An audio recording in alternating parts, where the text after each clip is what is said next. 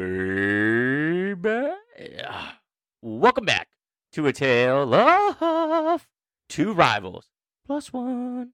I am at FF_Banterman Todd Foster, your trash-talking host, and we are bringing you a fantasy football podcast put on by the FF Spaceman and our always lovely FF Walrus. Gentlemen, how are we doing tonight? Living the dream. Tale 2 Rivals, we're back again, back-to-back weeks. We're hitting our stride, guys. Hitting our stride. Loving it. Feel like we had a few bumps in the road, but we are back on track, boys. Let's get into it. Guys, I went rogue with that opening. I don't know what happened there. I liked it. It felt right. Sorry I went rogue. It feels so good to see you guys. I wanted to introduce you guys this week. I wanted to do it. Dave, what's going on, man? Got anything to share with us? Yeah, been a busy week. Been on a couple podcasts. The Hammercast with Kevin at DuBois22 on Twitter. Kevin's awesome. He invited me on to do a rookie mock draft with John Bauer from Fantasy Confidential and the Dynasty Theory podcast. A lot of fun. Kevin's a really sharp guy, and John Bauer's a pro. I really enjoy his insight. That was a lot of fun. And then over at Rookie Fever, we're doing a lot. We just had our 150th episode released on Thursday, and we're doing a bunch of rookie profiles. So a lot of fun stuff happening over there. Make sure to check out. We did one on Devonta Smith this week. We did one on Jamar Chase. We've also done, I can't even keep up how many we're doing. It's 3 a week. Insane. Yeah, make sure to check out Rookie Fever. And then, guys, I'm going on Fantasy Players Club next week. Really excited for that. Check out Levi Valentin on Twitter. My second appearance on the Fantasy Players Club. I really enjoyed Dave's appearance on Hammerjacks as well. I was one of the viewers, and I was reminding people of Dave's love of David Wilson on multiple occasions, which was fun. I'm going to be on with Kevin in a few weeks to talk about Devy wide receivers, so that's going to be fun. Dave, I actually listened to the Marshall, the Hubbard, and the Moore profiles, and they were all great. But Zach Reed dropping a white chocolate reference about quickness, and then I end up talking to him, sends me like a gift of him throwing a behind the back pass in like a men's league, and I was like, the fact that you have that readily available is phenomenal. Todd, he's a creative writing major. He's a poet with the words. So yeah, Zach Reed, longtime supporter and listener, and an official friend of the show of Tale 2 Rivals. And apparently the man just dropped Dines in Maine back in the day, all day. I saw him play, I'm pretty sure, at the Bangor Auditorium during the state tournament. That's phenomenal. That's a great drop. Kenny, what's going on with you, man? Yeah, I just want to give a big shout out to a name that I'm probably going to butcher, so apologies in advance, to Nazimbi Mati, who, I don't know if you guys know this, was one of the Champion of the Earth finalists this year, because she designed a way to take recycled plastic waste, which I'm not sure if you guys have noticed, but the Earth is basically effed because of plastics, because of pollution. And she's found a way to take that waste plastic and manufacture it into paving bricks that can be used for roads, but also for home construction in her native Kenyan country. I had to look that up, sorry, to solve the housing crisis. Did you say Kenyan country? I did. I was looking at Kenya. I couldn't remember if it was Kenya or Nigeria, so I had to click back. But she's from Kenya. There's a housing crisis in Kenya, and she can use this recycled plastic to not only solve an eco crisis, but also solve a housing crisis with low-cost, sustainable materials. Big shout out to her. She's only 29. That's impressive stuff, man. That's awesome. Wild. That's awesome. I too am 29, and I felt good about taking a shower today. So hats off to what other people can do, because I'm not getting it done. I remember 29. Do I? Oh, it was a long time ago. I feel bad following Sean after that. Like, my stuff's going to be so petty now. But it is a fantasy football podcast, so I shouldn't feel too bad. Guys, my top 100 Devy finally dropped. I was super excited about it. That's out at IDP, guys. I hosted the 2024 class, and I have a top 60 Superflex rookie rankings on there. So I'm ranking my life away. And I'm pretty warmed up for the show, because last night I was on the IDP update with the one, the only, Joey the Tooth. And you would think that Joey and I have done podcasts together like multiple times. That was the first time we ever did it. It felt right. First time you ever did it, huh? First time. Felt right. During our time slot. They couldn't just wait till prom. Interesting. Nope. It felt right. The chemistry with him, like, I don't know if I've had that before. Did you listen to music in the background? I had it in my head going the whole time. Todd just likes someone who kisses the rings. He just likes someone who kisses the rings, and that's Joy the Tooth. Todd has multiple rings? Yeah. I did have some drama happen to me on Twitter later in the evening, and I just want to apologize to Myles Garrett. Myles, I saw your basketball highlights. They were fantastic. Great handle. You look in great shape, buddy. Getting up there, looking like a Julius Peppers from back in the day. And all I wanted to let you know is, I just noticed something with the jump shot. You're kind of letting your wrist hang out. And I told you to snap your wrist in your video. And Twitter wanted to tell me I wished you bodily harm. Myles, no, never, man. You're my number one IDP guy in my co-manager league with Dave. I'm just trying to coach you up, buddy. I'm sorry. I didn't mean to do that. Twitter put me in jail for 12 hours for trying to coach up in hoops. I'm sorry, Myles. Never meant anything by it. Just want to make sure Myles Garrett and I are good. Todd was pretty upset.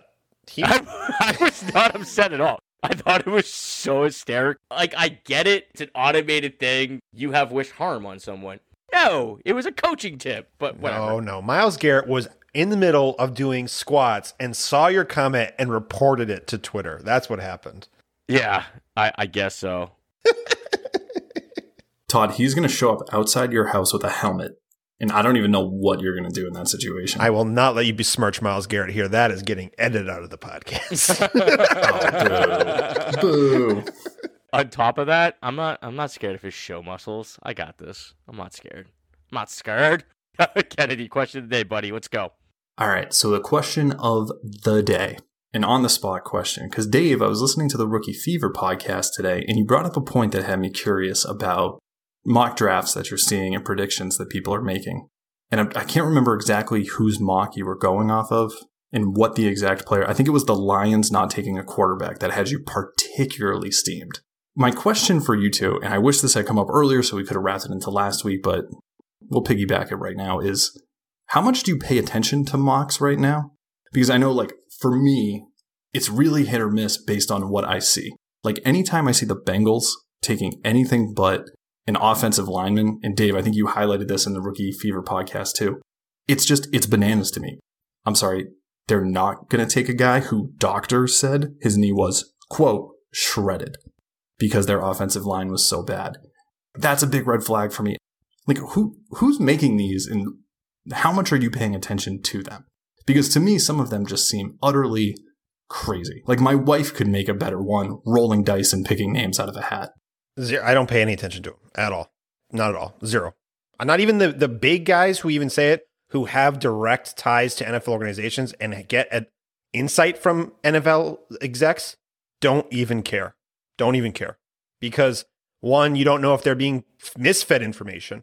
And two, even the most accurate mocks in the draft are like under 50% accurate. There are people in fantasy football in your leagues who are making decisions based on mock drafts. I've seen it done in multiple leagues. Oh, we're seeing rumors. Bring this down. Oh, we saw the GM say something, so we're going to raise this guy up our rankings. Guys, this is misinformation season. I'm in the same boat as you, man. Like, I enjoy reading mock drafts, but it's just for, like, entertainment. Like, I don't use it as information that I think is, like, necessary or important. It's just something that make me, like, ponder. Two of the things that I found most interesting about mock draft takes, I was on Twitter and I talked about, it was like Tony versus Moore. And I said that Moore is going to have more draft capital than Tony. And they're like, well, he should, but he won't. And I was like, why do you say that? They're like, every mock draft by, like, professionals that talk to the front offices are saying that Tony's going over Moore. I go, so every journalist is talking to NFL GMs about where they're picking guys in February, and they're offering up that information like they made that decision already? Did you think that through? Like, come on, man. You know what I mean? Don't be a sheep. Mock drafts mean nothing. Nothing. And then when you see a trade in a mock draft, that's even funnier. That's even funnier. So bad, dude. Also, the one thing that makes me angry when I look at mock drafts is when I don't see Sewell being drafted by Miami. Drives me nuts. It just makes so much sense to me. But whatever. We could do this all night. I think there's like a mock draft index. Mock draft database. Yep. Yeah, I think that might be an okay tool, but it's February. It's masturbation. Mock drafts are masturbation. I care about the real thing, evaluating players, talking strategy. I want to score. I don't want to masturbate. It's when you have some spare time on your hands and nothing else to do. Home alone. What are you going to do? I'm gaming about how I'm going to score next. Good Lord, man. Not all of us are like having fun with spreadsheets for hours, buddy. Sometimes you just want to kick back and just look at a mock and not take it seriously. So, but yeah, that's it. That's a good question, Sean. All right, so getting into tonight's topic, we're going to kick off a weekly series where we are going to give you our tiered rankings by position. Tonight, we're going to kick it off with the wide receivers because I don't think anybody would disagree that is the most interesting position in this draft. We're not going to get into individual rankings. We're not going to go wide receiver 1, 2, 3 down the line because we want to wait till after the draft when we can fully evaluate the whole scope of the picture. So tonight, we are just going to bring you our tiered wide receiver consensus tale of two rivals rankings. So kicking off our tier 1, 3 receivers checking in.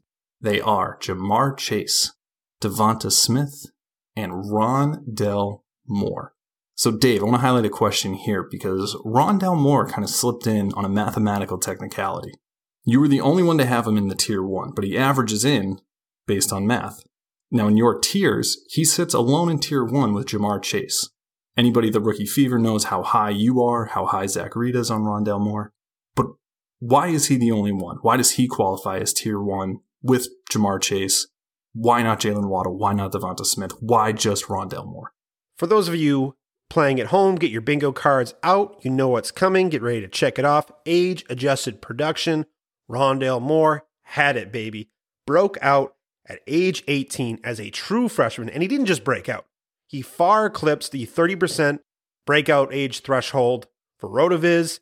He had a 37.2% of his college offense at age 18. Again, let's stress that, which essentially is he had an average of 37.2% of his team's receiving yards and receiving touchdowns combined, and an elite 1.66 yards per team attempt. And again, as a freshman in the Big Ten, oh gosh, it's sexy. And then when I compare it to how does his production compare to successful NFL wide receivers?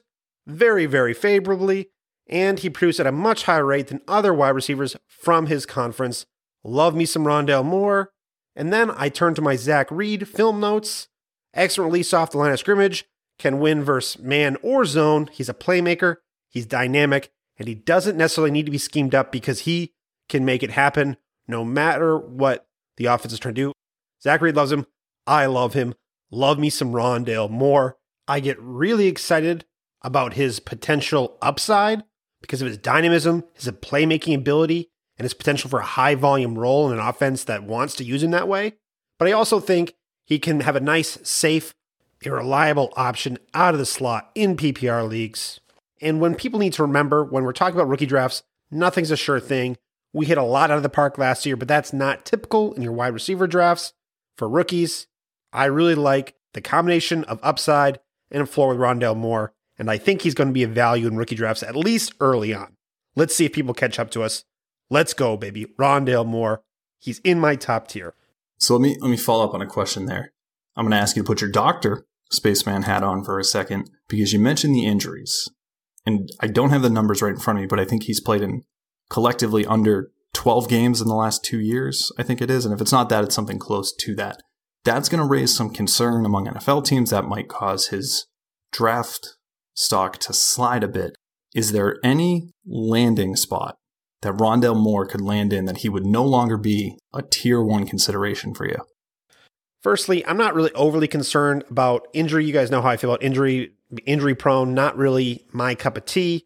And when you look back at that injury, pretty fluky injury. And when he returned, he still had that same pop, that dynamism on film, according to Zach Reed. Now, what would it take for him to fall outside my top tier? Probably 3rd round draft capital, 4th round draft capital. I don't think it's going to be that low. But if he's outside the top 2 rounds of the NFL draft, he's no longer in the same conversation with Chase for me. Honestly, it was a little bit of a push to move him all the way up there for me, but I am that bullish on Rondale Moore, and it's part of his value has him up there. But Chase is a separate animal, and I think it's a safer pick. But man, do I get really excited about Rondale Moore. But yeah, it would be outside the top 2 rounds for draft cap. Todd, your tier 1 was pretty easy to move through because it just contained Jamar Chase. What is it about Chase? Now, I know Dave said he doesn't factor in as much. I think you factor in a little bit more. We don't know the landing spots yet. We haven't seen combine numbers 40 times, anything like that.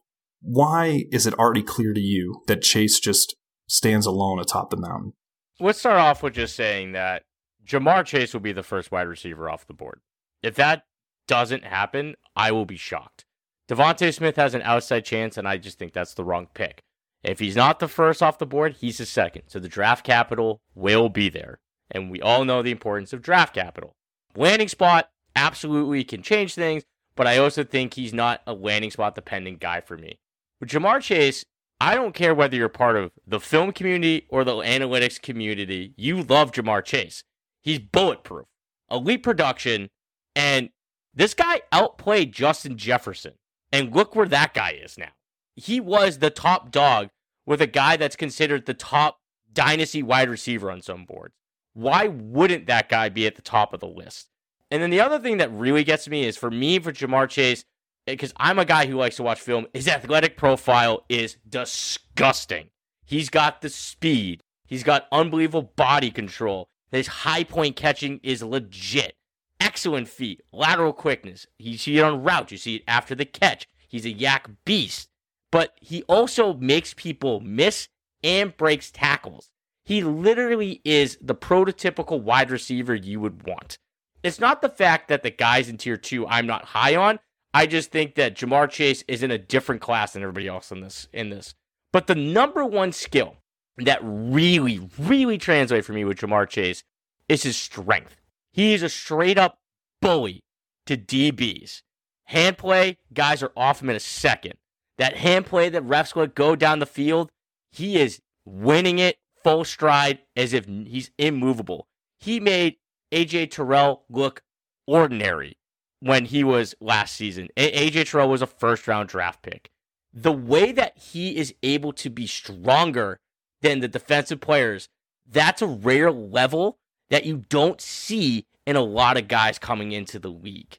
So on top of all the other things, the other pieces of athletic profile, the elite production, the draft capital, him being able to just be physical on day one in the NFL is so attractive. Jamar Chase is no-brainer for the top wide receiver in this class. I will say, Todd, I think this will make you happy. I took him, I was in a mock rookie draft. I took him at 101 in a single QB draft, PPR. 101. Love that pick. I love it. So it's funny. I actually had my rankings, and I had the running backs over him, and that was just old hat. You want that running back. It's a scarcity of the position, particularly in this class. Etienne, Harris, Williams, and then it's a little more murky. Chase is, I think, my fourth in Superflex behind the top 3 QBs because of draft capital and that. Doesn't mean because I have him as the 4th rank that you shouldn't consider him at the 4th, like only the 4th pick. That comes down to roster construction and your own piece. Jamar Chase is probably the 2nd safest pick in this draft next to Lawrence. Todd, let's make it a Tale 2 Rivals consensus 104 rank for Superflex. I was embarrassed I had him at 6. I looked at my rankings, I go, what am I doing here? I was upset. I had to change him during my lunch today. Yeah, I've been a big Chase guy since before last draft, and I couldn't wait for him to come out. Big fan, Sean? Big fan, Sean? He had him at 106. Come on. Come on. That sounds like a warm fan. I rectified my mistakes, gentlemen, okay? That doesn't count for as much as you think here, Todd. Oh, screw you guys. Rectifying a mistake is still a mistake. He's my number 4 ranked Superflex rookie now, behind 3 QBs. So, yeah, Jamar Chase, man, class of his own. I will say though, Todd, I would take him at probably 102 in certain Superflex drafts. Absolutely, man. Absolutely. I mean, this all comes down to like roster construction. The other thing too is like that's the kind of guy that. So there's 2 things you could do if you think about taking Chase at 2. who's at 3 and 4? What do they need? And are you confident enough that you can move back 2 picks to still get him and take some capital? Because that's a reasonable move. But you're also taking a calculated risk. And that's just you being confident if you know your competitors. But if you want Chase, you're at 102, and you don't want to take the risk, that is not a bad pick. It's not. If you took him 101 in a super flex, you're an idiot. Because you should trade back to 102 at the least. But yeah, Jamar Chase, baby. All day.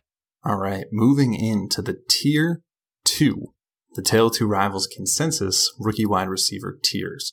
We've got Devonta Smith, Jalen Waddle, Rashad Bateman, Tylan Wallace, and Terrace Marshall, which I learned again from Rookie Fever is Terrace and not Terrence.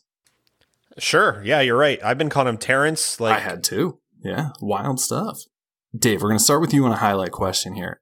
I think out of the three of us, you're the most bullish on Tylan Wallace. I know he's come up before in past episodes, and we all kind of like him in that middle of the second area. You know, you get the 205, 206, 207. That's a great pickup there. But it seems like you're putting him higher than that. Why are you bullish on him, and why are we wrong? Look, guys, I'm not going to throw any curveballs when it comes to evaluating college wide receivers. Tylan Wallace had excellent age-adjusted production after James Washington leaves in his age 19 season with a new quarterback. Mason Rudolph had also graduated. Tylan Wallace broke out in a big way, eclipsing the 30% breakout threshold, and I believe had a 36% seasonal dominator rating, or 36% of his team's receiving yards and touchdowns combined. And it wasn't just a touchdown inflated dominator. It was balanced. He had matched the percentage of the receiving yards and receiving touchdowns. So very, very balanced profile.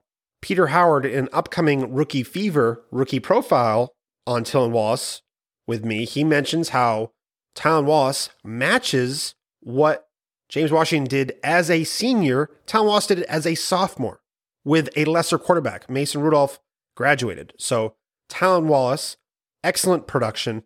And then he was on his way to surpassing that in his junior season. And then he had the ACL tear. And that is what prevented him declaring after the 2020 season. So that's why Tylan Wallace wasn't an early declare and why he's going to be age 22 rookie. However, when you compare Wallace's career to successful NFL wide receivers in college, Tylan Wallace's matches that, looks very good in that department. And then you look at how he does to other wide receivers from his conference, far exceeds what's expected. So Tylan Wallace has an amazing profile. And I almost forgot, a .93 yards per team attempt career average. That's extremely good. Man, do I love me some Tylan Wallace. Whew, and man, there's so much to like about him. Oh yeah, and then he came back early from that ACL tear and dominated this year. So love me some Tylan Wallace. And that's why I'm so bullish on him, because of his age-adjusted production. But, you know, you throw these numbers around, you throw the real low breakout age around everything else you said, and it's giving me flashbacks to last year and listening to you talk about Tyler Johnson, Brian Edwards pre-draft. Any concerns that he might go that same way?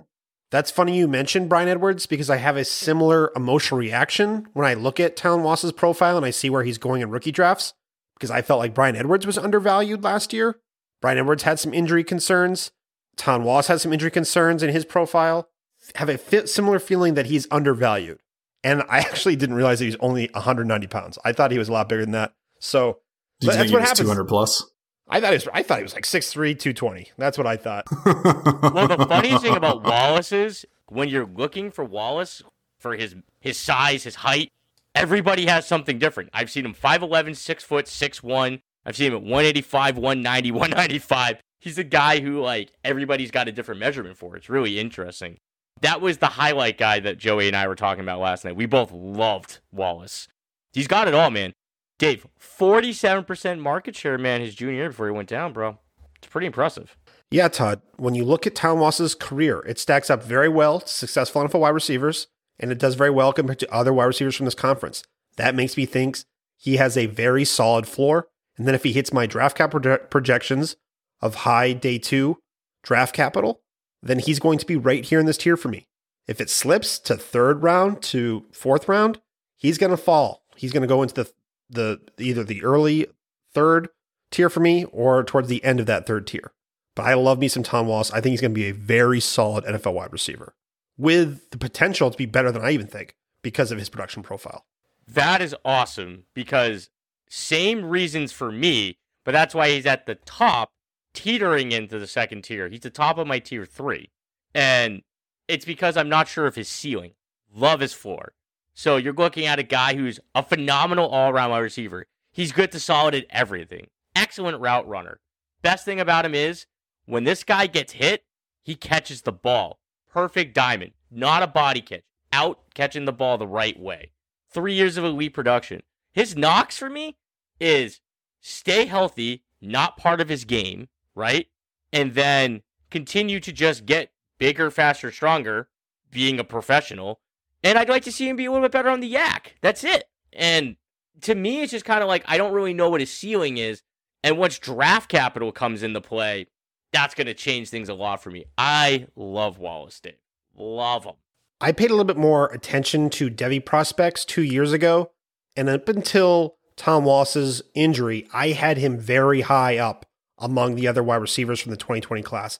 He might have been a top tier wide receiver for me if he declared as an early declare after 2 dominant seasons at Oklahoma State. However, the injury and how it shakes out now, he's a solid end of my tier 2 wide receiver in this class. Fantastic. So Todd, taking a look at your tiers, you have Devonta Smith down towards the bottom of tier 2. Now, it's not hard to find people's rankings, whether you're on a site, whether you're on Twitter, wherever you may be listening to a podcast where he's the wide receiver 1. People are very impressed by this past season, the Heisman. Dave was just saying that, one of you was just saying there's an outside chance he goes as the wide receiver 1 in front of Chase. It's unlikely. I think it's also the wrong pick, like you said, but I mean, who called Henry Ruggs as the first receiver last year, right? So why doesn't Devonta Smith, for you, not only does he not crack into your tier 1, you don't even have him as one of the 3 best receivers in this class. Why not? What aren't you buying? So the 2 guys I have in front of Smith are Moore and Bateman. I'm not going to go into Moore because pretty much I agree with everything Dave says. Dave and I are on the same page with Moore. Freaking love Moore. Now, I got Bateman a smidge ahead of Smith. So when you look at Bateman's profile and you look at his sophomore production, remember that Tyler Smith had more receiving yards than him. They both were top 10 receivers that year in yardage in the NCAA. And when you watch him on film, he is a big wide receiver at 6'2", about 210, outstanding route runner, great athlete for that size. But I like guys, he's got enough agility to make you miss, and he's got great vision for finding that next piece, but he can break tackles down the field. And I like the idea of Bateman's makeup more than Smith. Dave and I had a conversation about like BMI not mattering and by size. So in this conversation, yes, I'm with Dave. I'm not going to be huge about that. But when you're talking about Bateman's size versus Smith's size, and I got them side by side in production, that's what's going to give me the bump with Bateman.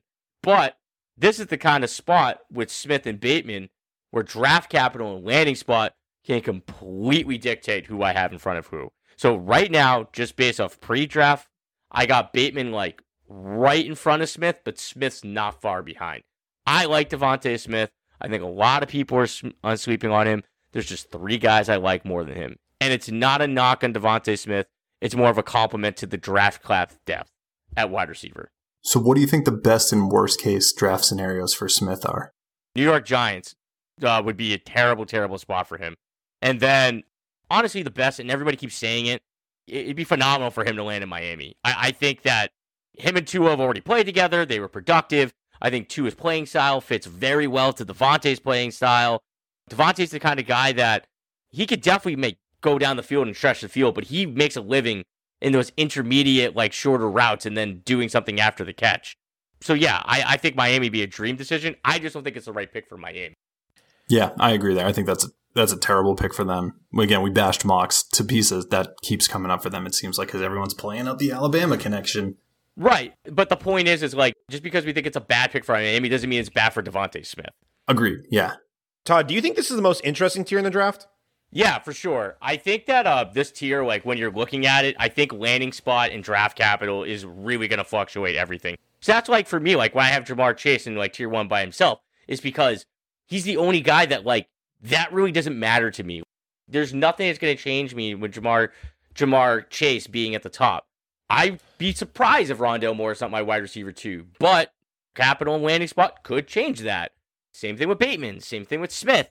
Same thing with Waddle even. If Waddle ends up in a perfect situation, Waddle's a hell of an athlete, and he is an animal on the football field. If he ends up in like Green Bay, that's juicy for Jalen Waddle. This is the most intriguing part because they're all fantastic prospects. We got to see draft capital. We got to see landing spots. Todd, that's ludicrous. We all know Green Bay is going to draft another quarterback in round 1. They're taking Kyle Trask. Of course. 100%. All right, so let me ask you this. Your tier 2, in order, is Moore, Bateman, Smith, and Waddle. Who's got the most to gain? Who's got the easiest path to jump up into tier 1 based on landing spot? And who's got the most to lose? Who is the shakiest of these to be in tier 2 that the landing spot doesn't go great and they slide back? I think Waddle is probably the best bet to slide back because I think that Waddle is a kind of guy where the production wasn't there. The athleticism shows up on film. I don't think the Henry Rugg comparisons are remotely fair. I love Jalen Waddle, man. If he doesn't get the right landing spot and the draft capital is not what we think it should be in the first round, like he ends up in the second round, not in a great spot, he could kind of slide back and you could start seeing, you know, some other considerations. And like Mac Jones, like moving up in QBs might push him back too. I think Jalen Waddle is the most likely to slide. I honestly don't see anybody going to tier 1 for me with Chase. Like I'm that bullish on Chase, but the guy I think could have the best spot is Moore. If Moore ends up in a situation where he's got a great quarterback and if he gets like a great situation where he could be just monopolizing that slot position and he's going to get a creative pass offense that's going to utilize him in the right ways, he's got 100 catch potential, 100%. I definitely took that from Zach Reed from the profile, but I 100% agree with it. Him ending up in that spot. And I think Zach said Buffalo for Moore was his landing spot, and I couldn't agree with that more. That's a fantastic. He ends up in Buffalo. There's huge potential for Moore. So I say Moore has the most to gain. Fantastic. Dave, same question over to you, because you got your tier 2 is a little slimmer. You've got Rashad Bateman, Devonta Smith, and Tylan Wallace. Who's got the most to gain? Who's got the most to lose? I had trouble with my tier 2 a little bit just because I feel so bullish on Chase and Moore. And then I really have I would almost say an emotional attachment to Wallace. So I'm trying to temper that because when I look at the numbers, you know, he is an older player, he'll be age 22 rookie. So it's tough to balance that out. But I thought about Bateman for a long time. I was lower initially on him when I did a quick initial rundown a couple weeks ago, but I dove into it more. And the thing with Bateman is it's a complete profile. It really is. Without knowing athleticism, without knowing draft capital, and I don't know how he really plays actually, I know a little bit about how he plays. That's not true. But he broke out at age 18, and at age 19, he passed the 30% threshold. He got better as his season went on, extremely efficient, over 1 yard per team attempt throughout his career. And he's just a well-rounded wide receiver, according to what Zach Reed says. Todd might want to elaborate that a little bit more. He talked about his size, his ability to break break tackles down the field. I like that. John Lobb on Rookie Fever with Swags talked about Rashad Bateman, and he loves Rashad Bateman, and I really respect John Lobb a lot. And he was his wide receiver too. I thought about pushing Bateman up to my tier 1, but some of the things that happened with Tyler Johnson in the NFL had me concerned. Is the NFL going to give him the love that Twitter has right now was a question. So there was a couple concerns there, but I really am curious what was happening with Bateman. I want to like him more, but I felt like having him in the tier 2 was probably best at this point. The biggest knock on Bateman right now is that what he did this year. The season before, he had over 1,200 yards, and he's averaging 20 yards a catch. This year, he had 2 touchdowns, 11 the year before, 13 yards a catch, 472 yards. It was a weird year. Minnesota was garbage this year. It was just a bad year for Minnesota. But what Bateman is, he is unbelievably quick for a man his size. But the thing that makes him special is the way that he separates off the line. His release is unbelievable. He's able to get space from the D-backs, but also, like, he's the kind of guy that if he's only getting a separate 2, he knows how to be able to frame. He knows how to be able to shield himself. Like, he's the kind of guy that, like, he's got the profile athletically that you don't expect in a guy that size, but he also knows how to use his size. And he is agile. Like, he can make people miss, but he's a good physical player that can break you down. But Dave's right. That's the reason why he's my 3 in a wide 2 is that, I mean, in the tier 2 is because there's so many questions about him right now. And until we start seeing the capital in the landing spot, you know, I think that's fair to put him there. I think just putting Rashard Bateman as your wide receiver 1 is insane. That's the one thing I'm not going to get on board with. You want to put him 2? I'm cool with that. He's not over Chase. That's ridiculous. And just the last thing, because I know Todd talked about Smith a little bit, and I liked a lot what he said. The thing with Smith was, for me, is I have a ton of respect for his peak production later in his career. He still had the 20 age breakout, which meets a threshold. He's probably going to get the draft capital. Insane production, incredibly efficient. Film people love him. And like I said, don't care about the BMI. Was very productive for the SEC. And he's right there as far as his NFL production, or compared to NFL wide receivers who are successful. So there's a lot to like about Smith. The only thing is, I don't think I'll ever be able to put him in my tier 1. Do I think he has the potential in the NFL to be a tier 1 player? Yes. I just think because he's a little bit later breakout, there's a couple of questions for me about his overall profile that I think there's some risk in his profile that will always prevent him from being in my tier 1, but he could be my wide receiver 3 in this class. If everything broke right for him, I'm not sure he's there for me right now, but that's what his ceiling in my ranks are at this moment, probably. So before we move on, I love doing the show with you guys in the way that Dave and I are talking about this tier. You need to be able to keep in mind the realm of possibilities. Everybody is putting their takes into stone in February on Twitter. It's just so unnecessary. Dave's right. Like, that's a perfect take on Smith. But I just want to applaud for us to be able to explore the possibilities. You got to stay fluid. And Sean and Todd, I actually think my process has grown a little bit. I would have been a lot further out on Smith in years past. There's a lot to like about him, and not to get hung up on one thing about his profile. And I'm sorry, guys.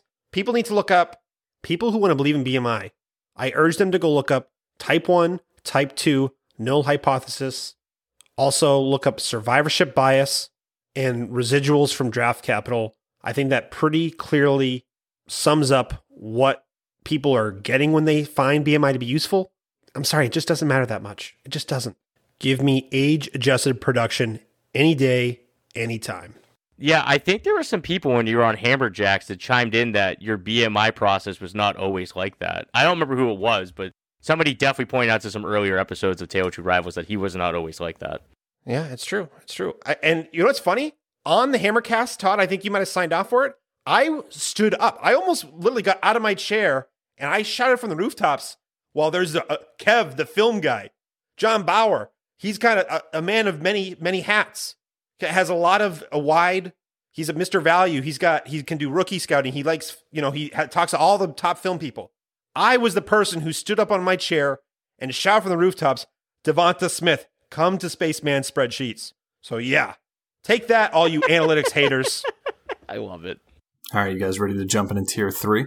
Yeah, I think we're good now. All right. So tier 3 is populated by Amon-Ra St. Brown. Hands down the coolest name in this draft. Followed by Diami Brown, Elijah Moore, Kadarius Toney, and Seth Williams. So looking at our individual tiers, Dave, Jalen Waddle falls right down in the middle of your tier 3. Why the tumble? Prior to his injury, in the 4 games he did play, he racked up 557 yards and 4 touchdowns. That's a pretty insane pace for a quarter of this season. He was a guy, he looked like he would outshine Devonta Smith this year, and then of course he goes down, he misses most of it, he comes back for the playoffs. Why aren't you buying in? Guys, I'm not sure if you remember this, but last year in August, I did a series on the anatomy of non-breakout wide receivers, or wide receivers who did not have a breakout age. And what I did was I took all non-breakout wide receivers, and I tried to find similarities that they shared.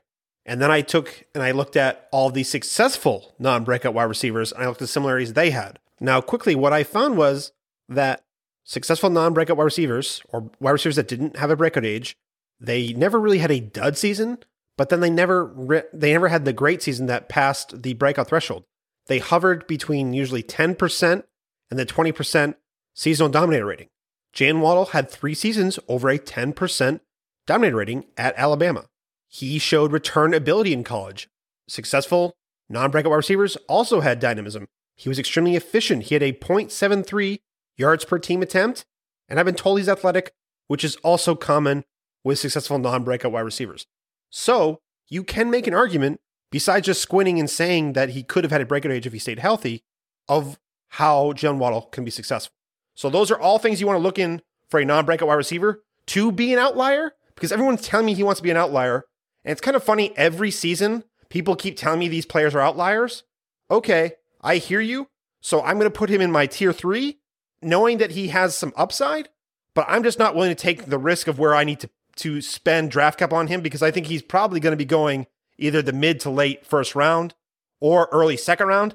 I think there's safer picks for me to take. So that's kind of how I approach Jalen Waddle. Even with that draft capital that you just said, which sounds impressive for a guy in your tier 3. What's the best case scenario for him that might make him rise in your rankings? Even if he's the first wide receiver taken in this draft, he cannot get to tier 2 for me. He could become the top of my tier 3 players, but just because of the risk of his profile, and I think the best part about this class is, and we're talking about our tiers, there's a lot of different types of players. There's players that the analytics guys like. There's the Waddles that a lot of film people like. In past classes, we haven't necessarily had that. But there's a nice buffet where I'm happy going for the guys that I want, that we've already talked about, and I'm totally happy if someone else goes for Jalen Waddle. I'm not going to criticize them. I'm just going to say I don't want to take that risk right there. Fair enough. All right, Todd, speaking of risk, likewise to Dave, you have a guy that's kind of a Twitter darling checking in the middle of your 3rd tier. So Kadarius Toney posted 70 receptions for 984 yards this year and 10 touchdowns. And I know we knocked the hell out of him to open the show. But there are a lot of mock drafts, and I don't want to use this as the crux of my argument, it's only to serve it as an example, that have him going towards the back of the first round. Why aren't you buying it? And not because of the mocks. Talk to me about the stats. Talk to me about him. Why is he not in your 2nd tier? Why is he not even towards the top of your 3rd tier? So the reason why he's not going to be a first round pick in the NFL draft is because there's better wide receivers. Flat out. First off, let's talk about the numbers. So he had 70 receptions his senior year. That's 20 more than the other 3 years combined. So you're talking about 1 year of production out of the 4. If he was so great, it's kind of like Dave says typically, like, why didn't you see it sooner, right? On top of that, he's an electric player. You cannot deny that he is a phenomenal electric slot out of there. But he doesn't really run a great amount of routes. He's a guy that's kind of like, you find like a dump or like a screen or just a little short over the middle route, and then you let him go to work afterwards. People are just obsessed with the idea of somebody being the next Tyreek Hill. For might I add, actually catches the ball much further downfield than Tony would, right? So to me, it's just kind of like, he could be a good pick, but the capital and that landing spot is completely dependent on what he is. Everybody is romanticizing with 1 year production with a guy who's really athletic, and he really needs to be in the right system to be a good pro. That's it. If he ends up in a place that I like him in, I might change my mind. I'm surprised every time I see him that high, whether it's rankings, whether it's a mock. It's shocking to me every single time. Those people watch highlights. Flat out. Those people watch highlights. Tony or Tooney, whatever the frig his name is, Toenail, I almost didn't even want to put him in any of my tiers. Just to make a statement. Love it. Did you put him in any?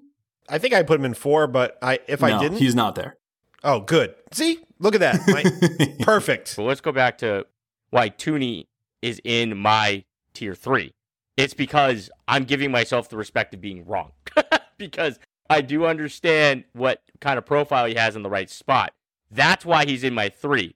Is because, like, I'm just giving respect to the idea of, like, because I don't like him, I can see him fitting into that tier. That's pretty much it. He's the guy in this tier that has the biggest edge to slide down for me. There you go. If I can, I will jump off on my favorite guy out of this tier, and it's Elijah Moore. Elijah Moore is the Moore with more value. And that's because Rondale Moore's a better player, and you're going to have to use a first-round draft pick to get him. Elijah Moore, you're looking at him at, oh man, if you really want to get bullish, like 202, 203. But realistically, in Superflex draft, you probably get around like 205 maybe. His freshman year, he had 36 catches, 400 yards, and 2 TDs. He had 10 more receptions than DK. And like A.J. Brown was there. That's significant production with those two guys there. Those guys, So then in his sophomore year, he breaks out, 30, like almost 37% of the market share. This year, he freaking exploded. 86 yards, almost 1,200 receptions. His feet, unbelievably quick. Can get cornerbacks off balance to the point that they're falling. Great route runner. Love the idea of him in the slot. But what makes him special are those freaking hands, man. He has outstanding hands. Perfect diamond. Catches away from his body. Does not make body catches often. Comes down with the ball on contact. Tracks the ball well downfield. He's a complete wide receiver when it comes to being able to catching balls and adjusting. But the two things that really stuck out to me is I watched his Alabama film, which obviously if you want to see somebody play well, see what they do against Alabama. Early third quarter in that game, there's a ball 3 inches from the ground. He's on like a 20-yard sprint. He reaches down with both his hands to about his shoelaces, catches him like his freaking hands are glue, in full stride with his arms fully extended, and the ball doesn't bounce at all. That's strong hands. Fourth quarter, double move, deep route, tracking the ball extremely well, just his ball midair to the catch, gets absolutely leveled by Jordan Battle, catches the ball, full extension, perfect timing, out straight, comes down with it, zero bobble. That's an NFL receiver, dude. On top of all the things I liked about him before I drove into the film, I like him even more now. Honestly, the knocks to him are just, I'd like to see the agility a little bit more after the catch. He actually is a guy who likes to try to run through guys a little too much. And the biggest worry I have about him is when a DB gets a hand on him, it's almost game over. And that's coachable to me. I love Elijah Moore, man, and I think he's a phenomenal value. I just want to say, Todd, Elijah Moore, I am very high on him as well. Production, age-adjusted production, broke out at age 30. Broke out past the 30, Woo! the 30% threshold at age 19.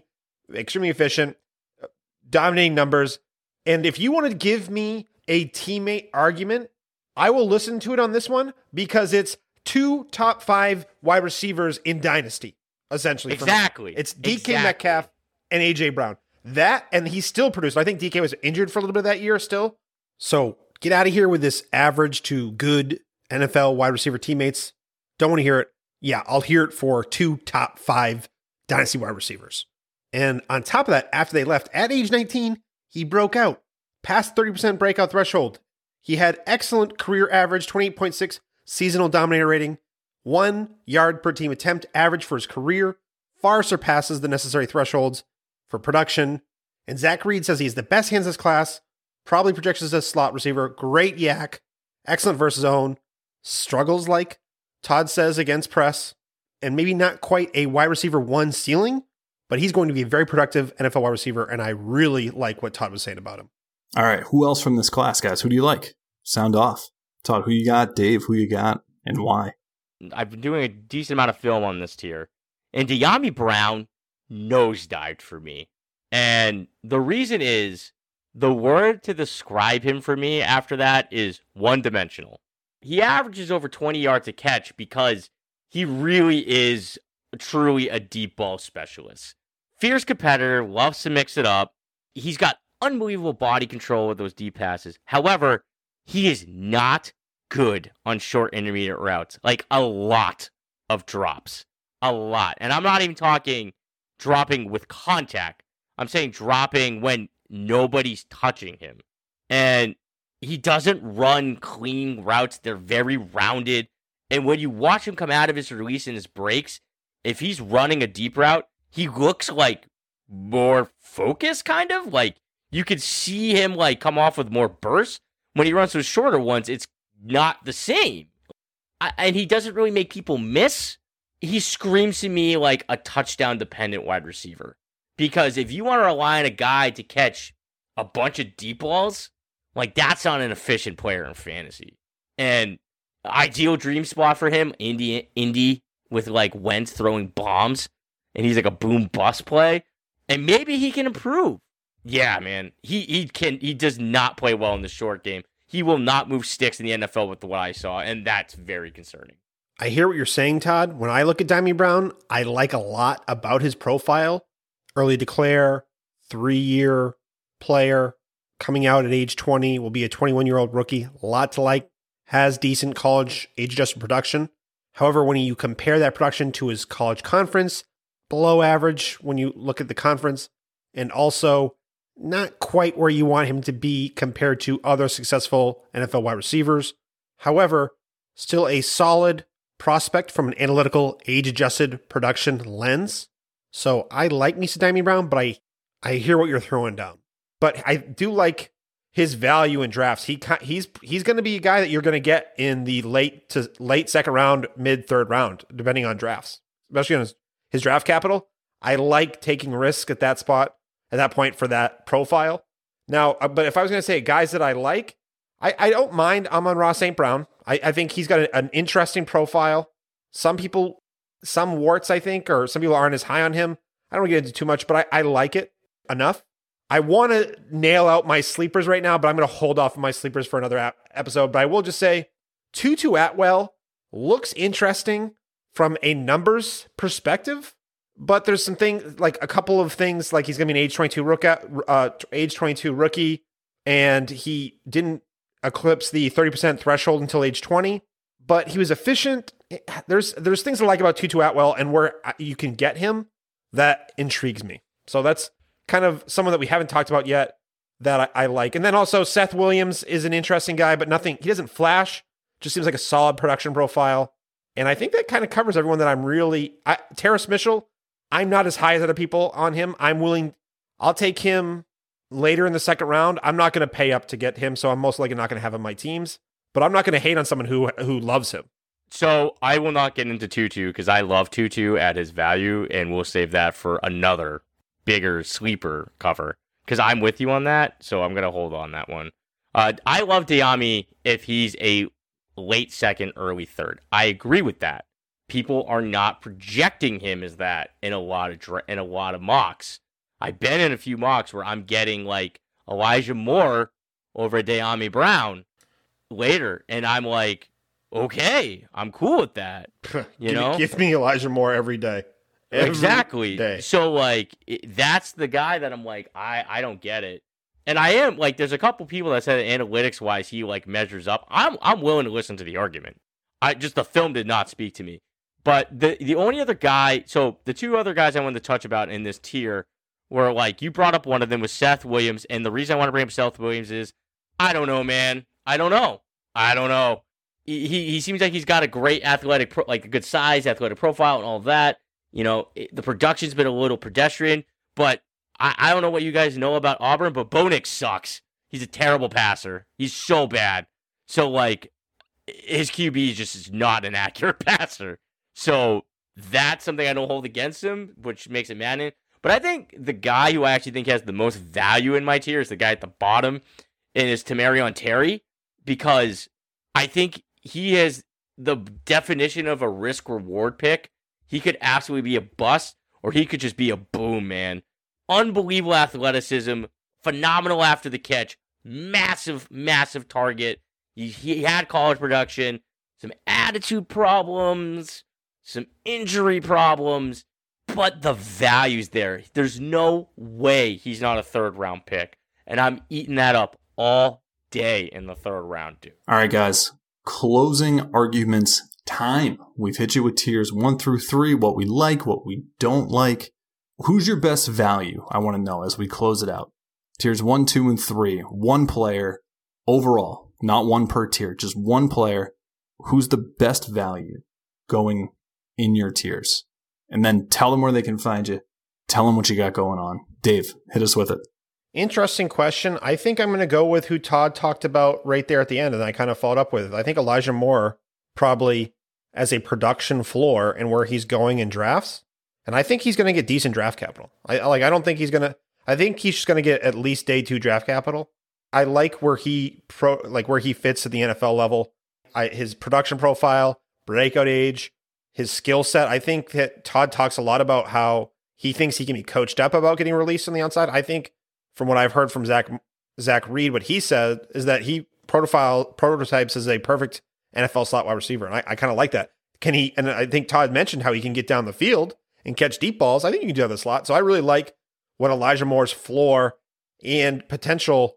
I could see, like, the way he profiles, he kind of feels like he has like a mid wide receiver 2 kind of upside. And where he's going, I kind of like that. Love it. Tell them where they can find you. Tell them about all these podcasts you're cheating on us with. You can find me always and forever on A Tale of Two Rivals, this very podcast. Also find me at Rookie Fever podcast. We're doing a bunch of fun stuff, talked about at the beginning of the show, but make sure to check out all of our specific rookie profiles and just our weekly shows. We're getting a lot of engagement. It's been a lot of fun. And just check me out on Twitter. Check out the at FF_Spaceman on Patreon as well. A lot of free content. Going to probably hit a bunch of stuff over the weekend as well. And I just want to end with this. Remember, we are going through a crazy time in our history as humans or as a country, as a planet. There's a lot of stress. A lot of people come to this fantasy community for a lot of different reasons. I love coming here to learn. I love how many awesome people I've met over at DLF, at DFF, at Dynasty Happy Hour, the Contender Connection crew, my happy hour buddies. You guys are awesome. What I really love about the fantasy community is when we lift each other up, when we see what other people are doing, we give them compliments and we lift them up and we focus on camaraderie, on making each other better analysts and having a freaking fun time, because this is what it's all about. Remember, be kind, think about what everyone else is going through, and just be good people. Like my friends here, Sean and Todd. Really love you guys. Had a lot of fun tonight. I wholeheartedly agree. I love you, Myles Garrett. Best value for wide receiver at any tier is, it's funny, the guy that Dave put a tier ahead of me, Tylan Wallace, man. I think Tylan Wallace has the most to gain. I think he's the safest pick. I think he's going to be like an early second rounder. I think that he's an unbelievable value. So for finding me, you can find me at FF_Banterman on Twitter. I'm more than happy to give you tips on your jump shot if you want to send me a video, and I will not be telling you wishing you bodily harm. I am still grinding away on the IDP Guys rookie magazine profiles, and we got a phenomenal talented cast that we've teamed up with the Dynasty Vipers, who, might I add, is crushing it with their podcast later. Go follow all the guys in Dynasty Vipers. Unbelievable stuff they're putting out right now. Also at the IDP Guys, I highly recommend you go look for subscriptions. Very affordable options. I got rankings on there for Devy, Superflex rookies, and even a list of high school seniors, which is like my calling, of the 2024 rookie class. That's a thing of the 2024 Devy class, the incoming freshmen.